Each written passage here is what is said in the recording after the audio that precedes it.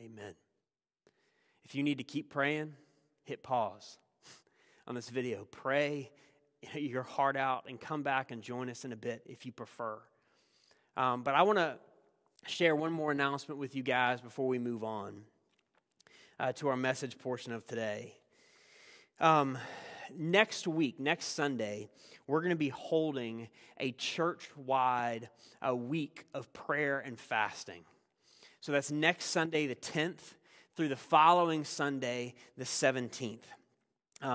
We encourage all of you who call Trinity your church home to join us in some way, set apart intentional time or ways in order to spend time with God, to connect with Him, to pray for those in our church, to pray for our neighbors, to pray for the people across our nation and our world. You know, this is something we try to do every single year at the beginning of the year, is to set apart time to do just that. And next week on Monday, the 11th through the 16th, you'll be able to join me as well. I'll be on Facebook Live at 8:30 in the morning, starting off our day with scripture and prayer as a way to calibrate our hearts and our lives at the beginning of every day. I'd love for you to join me there, but I encourage you also to set apart some time on your own to spend with God too.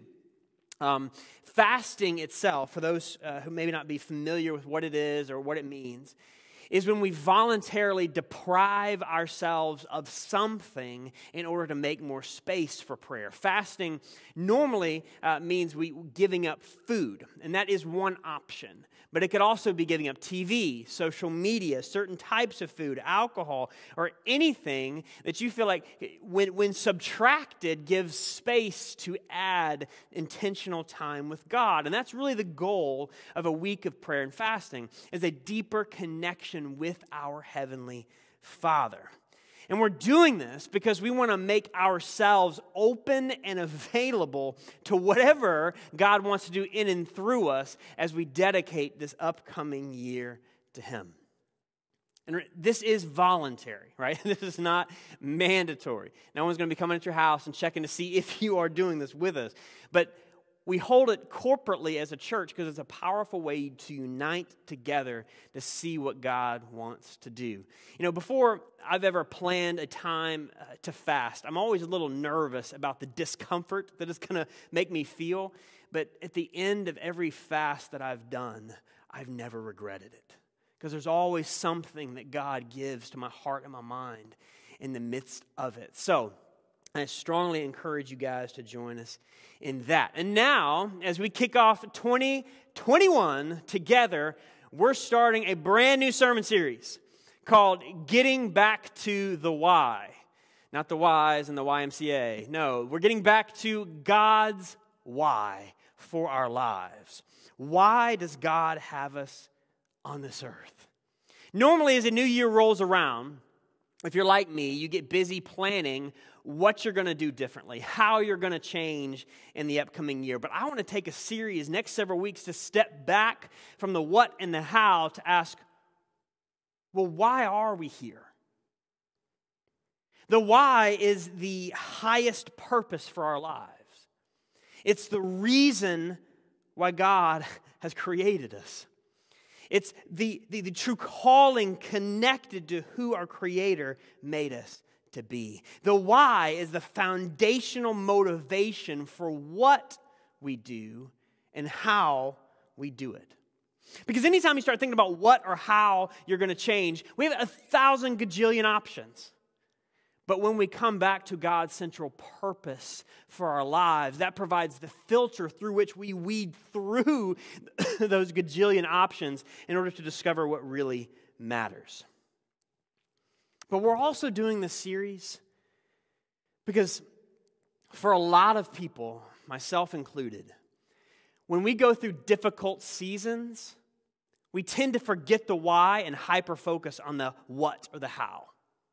Whenever we get into some sort of pain, we tend to keep our heads down and say, what are we going to do? Well, how are we going to do it? How are we going to reopen? How much is it going to cost? You know, what do you think about this? We start blitzing through all of these various important questions, but in the process can become almost distracted by those and forget the foundational question, which is, why are we here?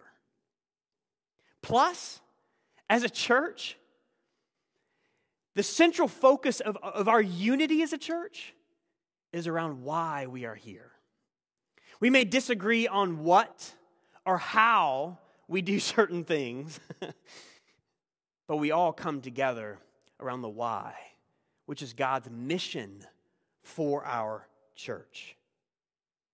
So this is why we're doing this series called Getting Back to the Why. You know, the famous American poet, Mary Oliver, once wrote, "What do you plan to do with your one wild and precious life?"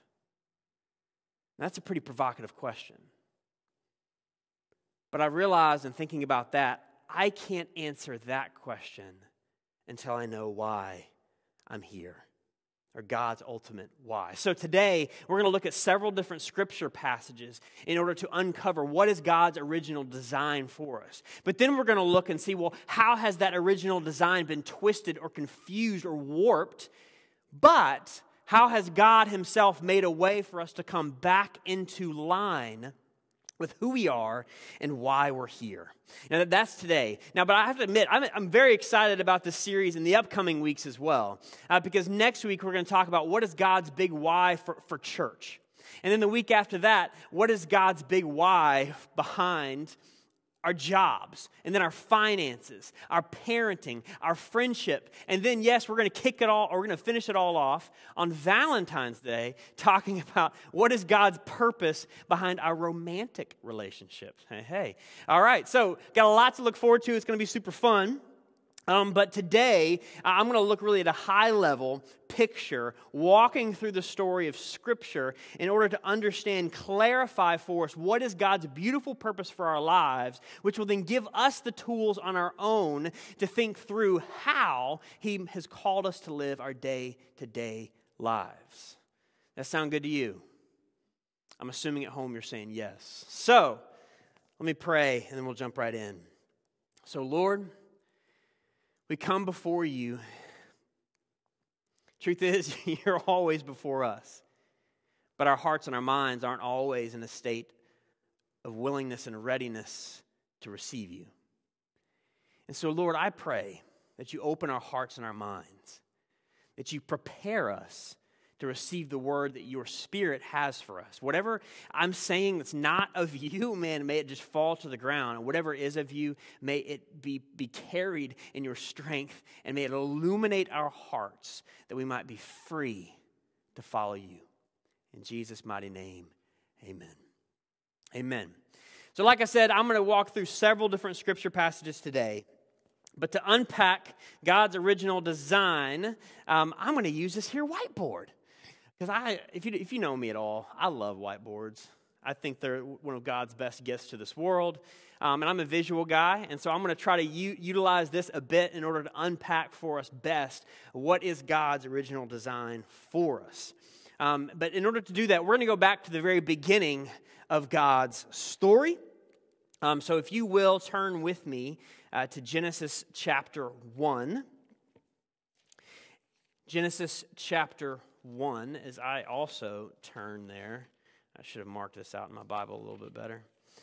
Genesis chapter 1. And as many of you are turning there, let me just say this from the beginning. The Bible makes it abundantly clear that you and I are not an accident. But God deliberately breathed His life into us that we might know Him, be like Him, and live for Him in the world that He has made. So before anything was, before time even began, God was.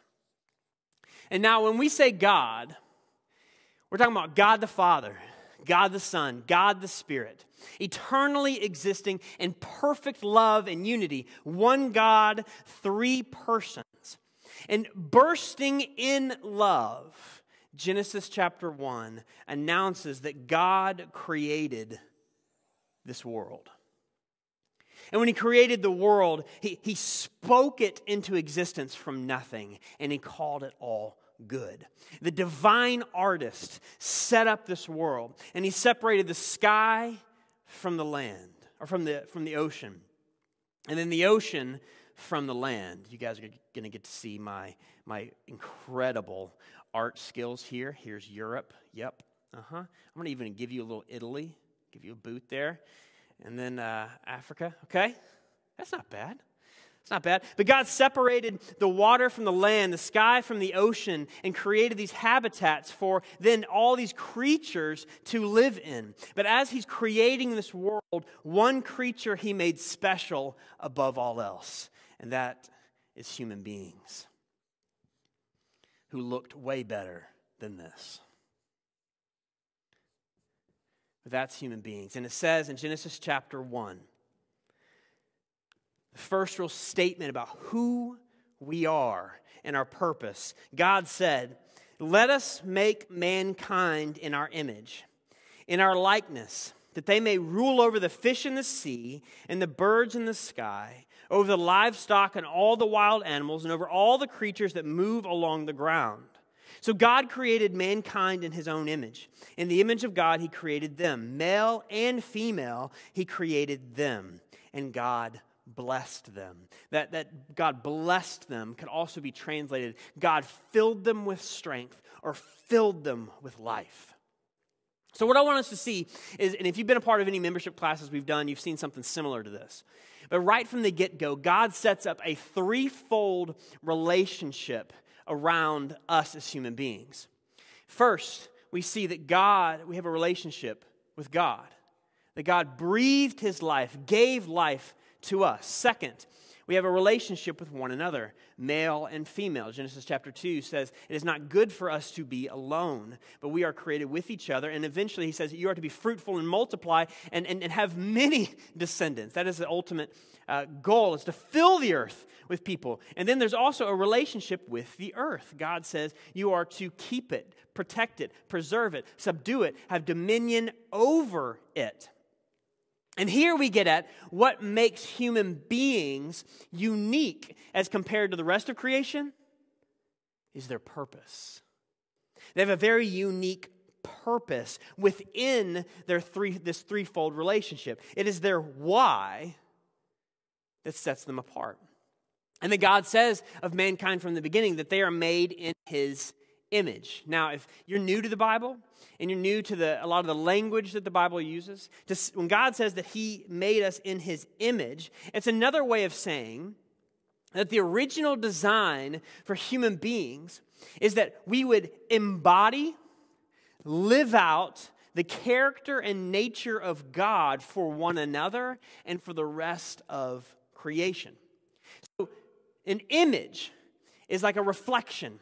So as a mirror reflects its object, as the moon reflects the light of the sun, as my kids like to play the copycat game every time I speak, right? That we are meant to live out, receive who God is in order to give that out. That God's natural order was that we would discover our highest purpose, our ultimate why, first in a dynamic relationship with God by which he lovingly shines his life-giving strength upon us that we might image him to one another and to the rest of the world as fully alive, eternal representatives of him. This, my brothers and sisters, is humanity as God intended us to be. And so what Genesis 1 paints here is a picture of what God's creation looks like when his goodness is able to flow in and through every corner, crevice of his creation through a relationship of trust and love with his image bearers. This is the why. This is the original design. And it's based on the why that they learn to live the what and the how, which is they learn to obey God. And they learn to live in a way that honors God as a reflection of his complete and total love. But as I read this story and as I look at this, there's something in me that craves this harmony, this love, this sense of order. Because especially when I look at our world, I realize that this is simply not the reality. And if anything, the fact that all of us crave an existence like this is evidence to me that we were made for it. Which then leads us, well, where is the disconnect? If this is our God-gifted purpose, then why isn't it the case? Did God leave us? Did God abandon His purpose? Well, the opposite, actually. See, when we try to decide our purpose for ourselves, we hijack our Creator's purpose for us. See, we get here in Genesis chapter 1 and we read this beautifully poetic description of what God has done. And then we make our way to Genesis chapter 2, which Genesis chapter 2 zooms in and highlights a bit more on God's creation of human beings and adds a few more details, including that God, in the place where He put them, placed a tree called the tree of knowledge of good and evil in the garden. And He says, man, you can eat of anything you want here, but you may not eat of that one tree. Well, as we keep reading, and we eventually make our way to Genesis chapter 3, we meet this crafty serpent, who we know is God's enemy, Satan, who approached Eve, really both human beings, in order to question God. I want you to read this with me. Genesis chapter 3, starting the second half of verse 1. He, being the serpent, said to the woman, "Did God really say you must not eat from any tree in the garden?" The woman said to the serpent, "We may eat fruit from the trees in the garden, but God did say you must not eat fruit from the tree that is in the middle of the garden, and you must not touch it or you will die." "You will not certainly die," the serpent said to the woman, "for God knows that when you eat from it, your eyes will be opened, and you will be like God, knowing good and evil." And when the woman saw that the fruit of the tree was good for food and pleasing to the eye and also desirable for gaining wisdom, she took some and ate it. She also gave some to her husband who was with her, and he ate it. He ate it. All right. So looking back over this passage, what is the serpent trying to do here? Did you pick up on that? Did you catch that? Because ultimately, what we see is the serpent is trying to sow doubt in the hearts and minds of human beings on life giver. He didn't come to attack the relationship we have with one another. He didn't come to attack first the relationship we have with the earth. First and foremost, He came to insinuate to the human beings, God is holding back from you. God is limiting you. By the way, you can be your own God. You can be like God. You know, instead of discovering your purpose from God, why don't you decide for yourself what your purpose is? You know what? Instead of listening to God's word, why don't you listen to your own desires to see what you want? And that will lead you to your own purpose. You are the captain of your own fate. In the words of Frank Sinatra, I did it my way. That was pretty good vibrato, right? But see, evil came to ultimately twist the why. It came to bring a twist to the purpose. He says, instead of living for God and with God, why don't you live for yourselves? And when he began to twist the why, it led to a different what.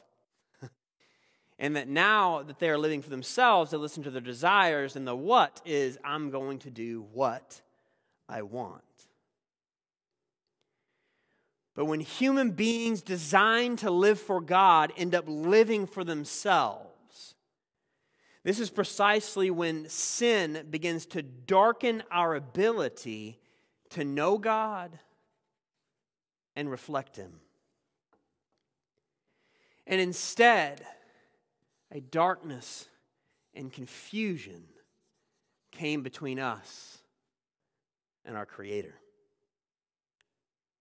See, when we chose our way, sin infected our hearts, twisting our motivations. And human beings, like a plant pulled up by its root, were then cut off from the giver of life. And a plant pulled up by its root, it may live for a while, but death is its eventual outcome.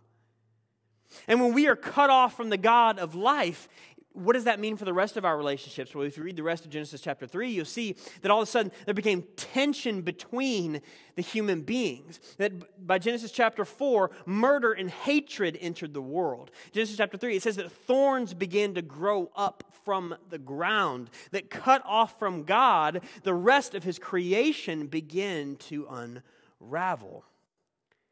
And human beings became lost.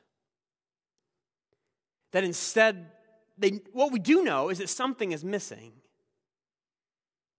And so we end up spending our short lives looking everywhere we can, especially among those things that we can see, in order to try to fill that gap in our hearts. And so we start doing things like looking horizontally to find our highest purpose. We start looking to our family members, to romantic relationships, to friends who will give us love, who will help us feel safe, who will give us a sense of validation and purpose. In other words, we start looking to each other to do what only God can do. Or we start looking to the world. We start looking to money, stuff, anything we can find to give us some sense of comfort or ease or happiness. Or we start looking to our careers, our jobs, to find our identity, to find our sense of worth, purpose. But because all of this is still cut off from the giver of life, it may satisfy us for a moment. It may satisfy us for a season. It may even satisfy us for a decade. But eventually, it proves not lasting. And this is why, for many people, they've come to fatalistically accept that, well, my purpose here on this earth is to eat, drink, and be merry, for tomorrow I die. Or for some people, when that ache and that sense of purpose is so strong, and it keeps coming up empty every time, it can go even deeper than that. Fyodor Dostoevsky says this chilling statement in his novel Brothers Karamazov. He says, "Without a firm notion of what he is living for, man will not accept life, but will rather destroy himself than remain on earth." That's how strong the ache is within us to know what we're made or who we're made really for.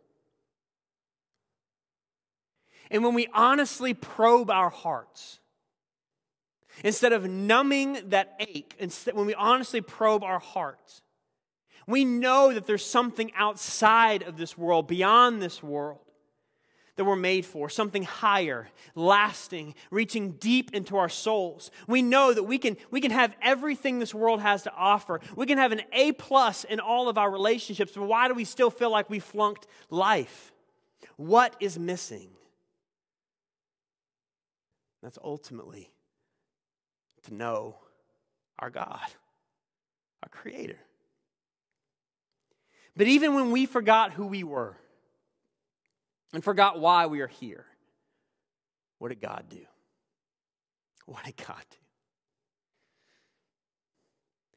And this is exactly the moment the Scripture tells us that God the Son became flesh and lived among us to restore to the Father a people who know Him, are becoming like Him, and are living for Him in the world He made. I want you to check out the Gospel of John chapter 1. John chapter 1. You can turn with me as I'm also turning there. John chapter 1, starting at verse 1. In the beginning was the Word, and the Word was with God, and the Word was God. He was in the beginning. Through Him all things were made. Without Him nothing was made that has been made. In Him was life. Say life. and that life was the light of all mankind.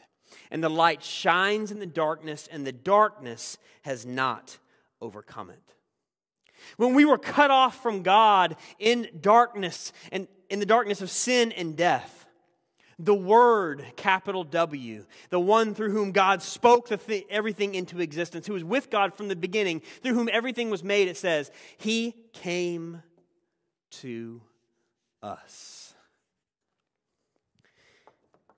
In the midst of our darkness and confusion, God came to us. And it says in John 1:14, this is, of course, speaking of Jesus, that He became flesh and that He made His dwelling among us, that we have seen His glory, the glory of the one and only Son who came from the Father, full of grace and truth. He came with truth in order to illuminate our sin-stained hearts. He came with grace, not to eternally condemn, but in order to bring life. But how did He bring about life? How could He possibly come and save us from our own fate? And this is exactly the good news that we share every single time we get together in some way, shape, or form.